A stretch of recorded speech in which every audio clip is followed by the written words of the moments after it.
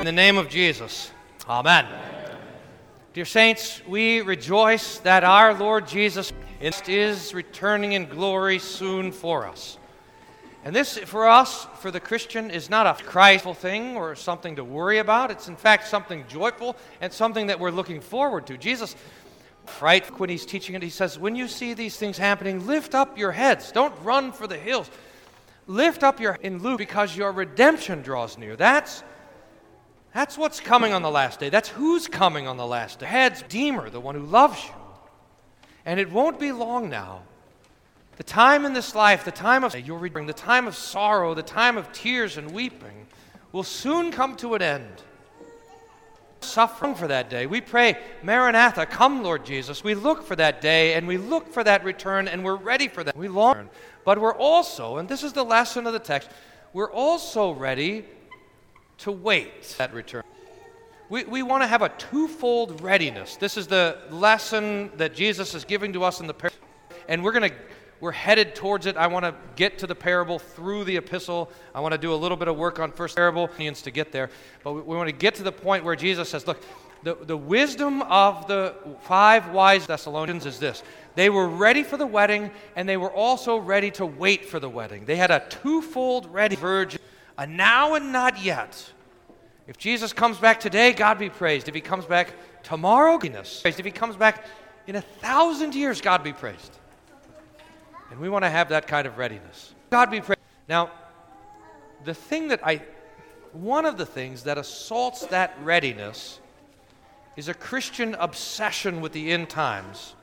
And I want to think about that because my own past, many of you know that I for a long time was in the evangelical church, was particularly interested in the dispensational theology, the idea that particularly in the history of world events was unfolding as God had promised in the prophetic books. When I was 19, I dropped out of college and was backpacking around Israel to see biblical prophecy unfolding before my 19. I was ready for this thing. I remember one time I was driving in Albuquerque and listening to my eyes, Christian radio, and the radio station went silent, and I thought, I've missed the rapture. I was looking at this. At some point, I was convinced that the King of Spain was one world ruler who was going to be the Antichrist. So just this kind of thing. And the winter in particular. I remember I was convinced by my uncle. He had given this article or text or something that said that, I think it was 1998, that Jesus will return. Given me this in 1998. And I remember I was staying with my grandparents, my family was on Christmas, and they had one of those sort of Swedish calendars on the wall, where it said the month and this for that day and the year. And so I was sliding down the days. I would wake up and December 24, December 20, and 5, December 26, and I was looking there. There's only, 5 more days left in the history of the world. 25, 4, 3, 2, 1 day left. This is December 31st, and I was convinced, absolutely convinced, that this was the last world that Jesus would come back. It was, I think, 10 o'clock when we went to bed, and I was like, well, there's just 2 more hours. Last day of the. And then I woke up the next morning, and I thought, that was hard. That moment, I want to try to grab that moment, but I want you to know that when I woke up that morning, I realized that the Lord had not returned. I thought, well, maybe it's still December 31st somewhere in the world. Jesus isn't coming back on Central Standard Time or something like that. But that maybe Jesus, you see, okay, so there's something that happens. There's a lot of wrong things in reading the Bible, on one hand, and the newspaper in the other. There's a lot of wrong things about that approach. The main wrong thing is you end up unchecking things that God has checked. You end up undoing promises that God has kept. You say, well, no, this Bible promise hasn't been kept by Jesus, or this Bible promise the Lord hasn't yet met. And it's already a dangerous thing to uncheck the things that the Lord has checked. And he's checked off, this is the point, he's checked off everything. And it's a danger. There's only one thing left. Come in glory. Raise the dead. Divide the sheep and the goats. There's the new heaven and the new earth. The last day is the only thing left on the Lord's checklist. There are no more prophecies bring about to be fulfilled. But if we start looking at the world as if as if God hasn't kept all of his peace. And if he is keeping them in history, then something dangerous happens, not only in the way we look at the world, but in the way we look at promises. But here's the result. Once you are convinced that there's God, promise that God has made, and that promise is not kept, this causes a deep spiritual conflict. I know that many of you have experienced many times in your own lives. I've been able to walk through a few of these with a number of you. I can count these times in my own life as well, where I thought that God had given me a promise, and that promise wasn't kept, and I had to be either angry with God, if God even existed. And something happens spiritually when we get so worked up into seeing the events of the world as fulfillment of biblical prophecies, and then the work doesn't come back. It becomes very dangerous. So what do the Lord does to make sure that we spend a little bit of time in 1 Thessalonians 4 here? What do we think of the text? Because this is one of the main texts we think that's used to argue the doctrine of the rapture. The idea that 7 years before the great return, the Lord will come back and remove his Christians secretly from the world and then go back to dealing with the of Christ, Israel. Remember those Left Behind books and TV shows? That's what that was all about, that rapture. And this text is people, as a defense of that, I want us to see that that's not the thing that Paul is teaching in the text. Paul had been to the Thessalonians. It was on a second missionary journey. He'd gone to Philippi, over to Thessalonica, and he had preached to them, and then he had to leave pretty soon, although he was there long enough to tell them that Jesus, and then returning in glory to raise the living and the dead, to judge the living and the dead, to raise the dead. But then a question was, well, what about the living? What happens to the living when Jesus returns? He rose now, like we confess that he'll raise the dead, but what if Jesus were to come back today? The dead will be raised, but what happens to us? You can imagine the Thessalonians were wondering about that and thought, well, maybe they'll miss the resurrection together. Or maybe the Lord will kill us and then raise us from the dead. Maybe that was what will happen. They didn't mention all the... And so Paul writes to comfort them. Do you want to pick it up in 16 at the very bottom of the page of the bulletin? For the Lord himself will descend from heaven with a cry of command, with a voice of an archangel, with the sound of the trumpet of God. Nothing secret here. And the dead in Christ will rise first. Voice of an archangel. We who are alive, who are left, we will be caught up together with them in the clouds to meet the Lord in the air. And so we will always be with the Lord. So encourage one another with these words.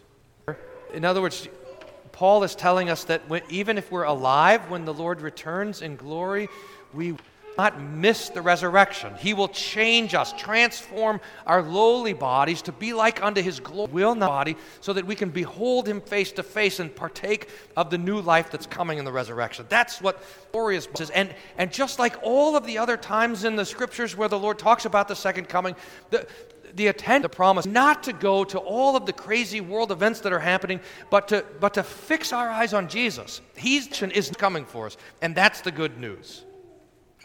Now, to go back to that moment of the one who's January 1st, 1999, when I had to move the calendar to the day that I thought would never exist. The danger when I'm reading world history with the Bible and all these unchecked promises is that while on the one hand we might be very excited for the Lord to return in glory now, which is good, and we should be. On one hand, we should be ready for Jesus to come today. Hopefully, before the sermon. I mean, really, we have this expectation to come before the end of this, that he's on the way to rescue us. We have this eagerness to see him in glory and to Lord Jesus. Gathered up together with him and all the saints. It's good. But the danger is, when you read the history, world events as fulfillment of prophecy, is that we're not ready to wait. We're not ready to hold on. We're not ready if he doesn't come back. And that, is the problem with the 5 foolish virgins. If the bridegroom turns out to come at sunset, it would have been fine. Their lamps would have been burning. It was ready. The flowers were all in the hair. They had their nice. They were all 10 virgins were ready at that moment. Their hair. 5 foolish ones were not ready to wait. And this is one of the things that we have to grab a hold of.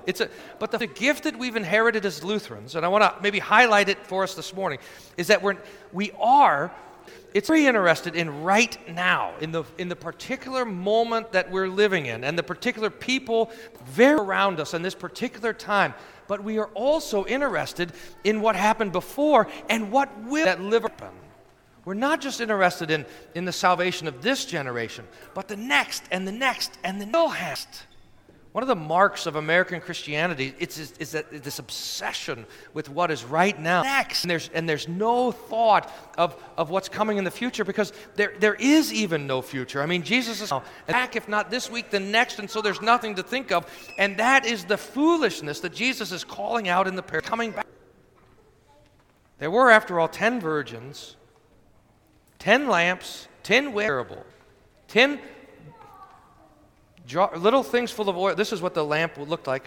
You got oil in there, but it only burns for a couple of hours, and then it's done. They all had a little bit of oil ready. They all had a little oil for that. But the 5 foolish, they were not ready they were not ready to wait. They were not ready. They were ready to raise their children in the faith, and their grandchildren, and their great-great-great-grandchildren. They were not ready for the long, ready to raise Christian life of suffering and of praying and of waiting and of looking to the Lord and of all of studying the Scriptures and abiding in Him. The 5 foolish were like the seeds that were thrown in the rock. And in the parable, the sower threw some of the seeds, and some went on the path, and some went some went in the good soil, but some went in the rocks, and it grew up very quickly. It looked like the weeds and spiritual of all. If you were to just walk by a couple of weeks after the seed was thrown, you'd say, "Oh, the most has thrown all the seeds in the rocks. Look at how tall it's grown." But then the long summer came, and the sun came, and it was beating it down, and it all withered because it didn't have those roots. It wasn't ready for endurance.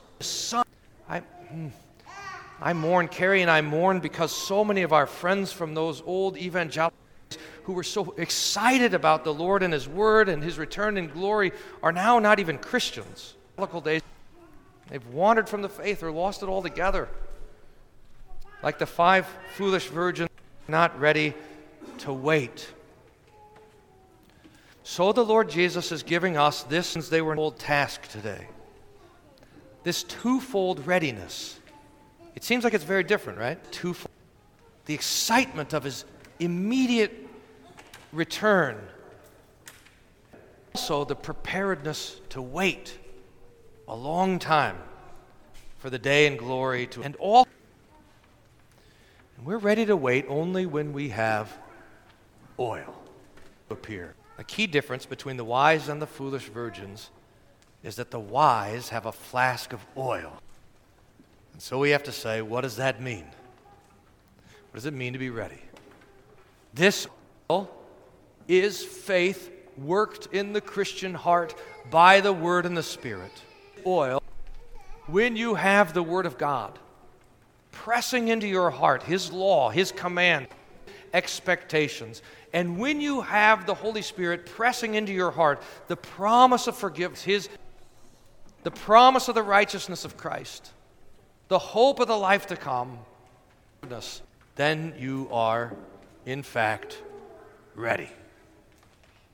When you know that returning in glory is returning not to judge you, but Jesus from you, and to deliver you, and to bring you into the eternal wedding feast, a welcome Lamb that has no end, then you are ready.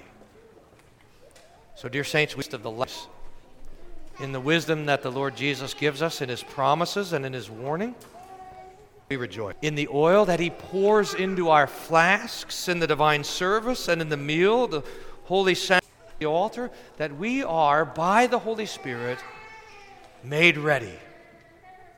Sacrament for Jesus to come back and ready to wait. May God ready continue to grant to us that wisdom. In the name of Jesus.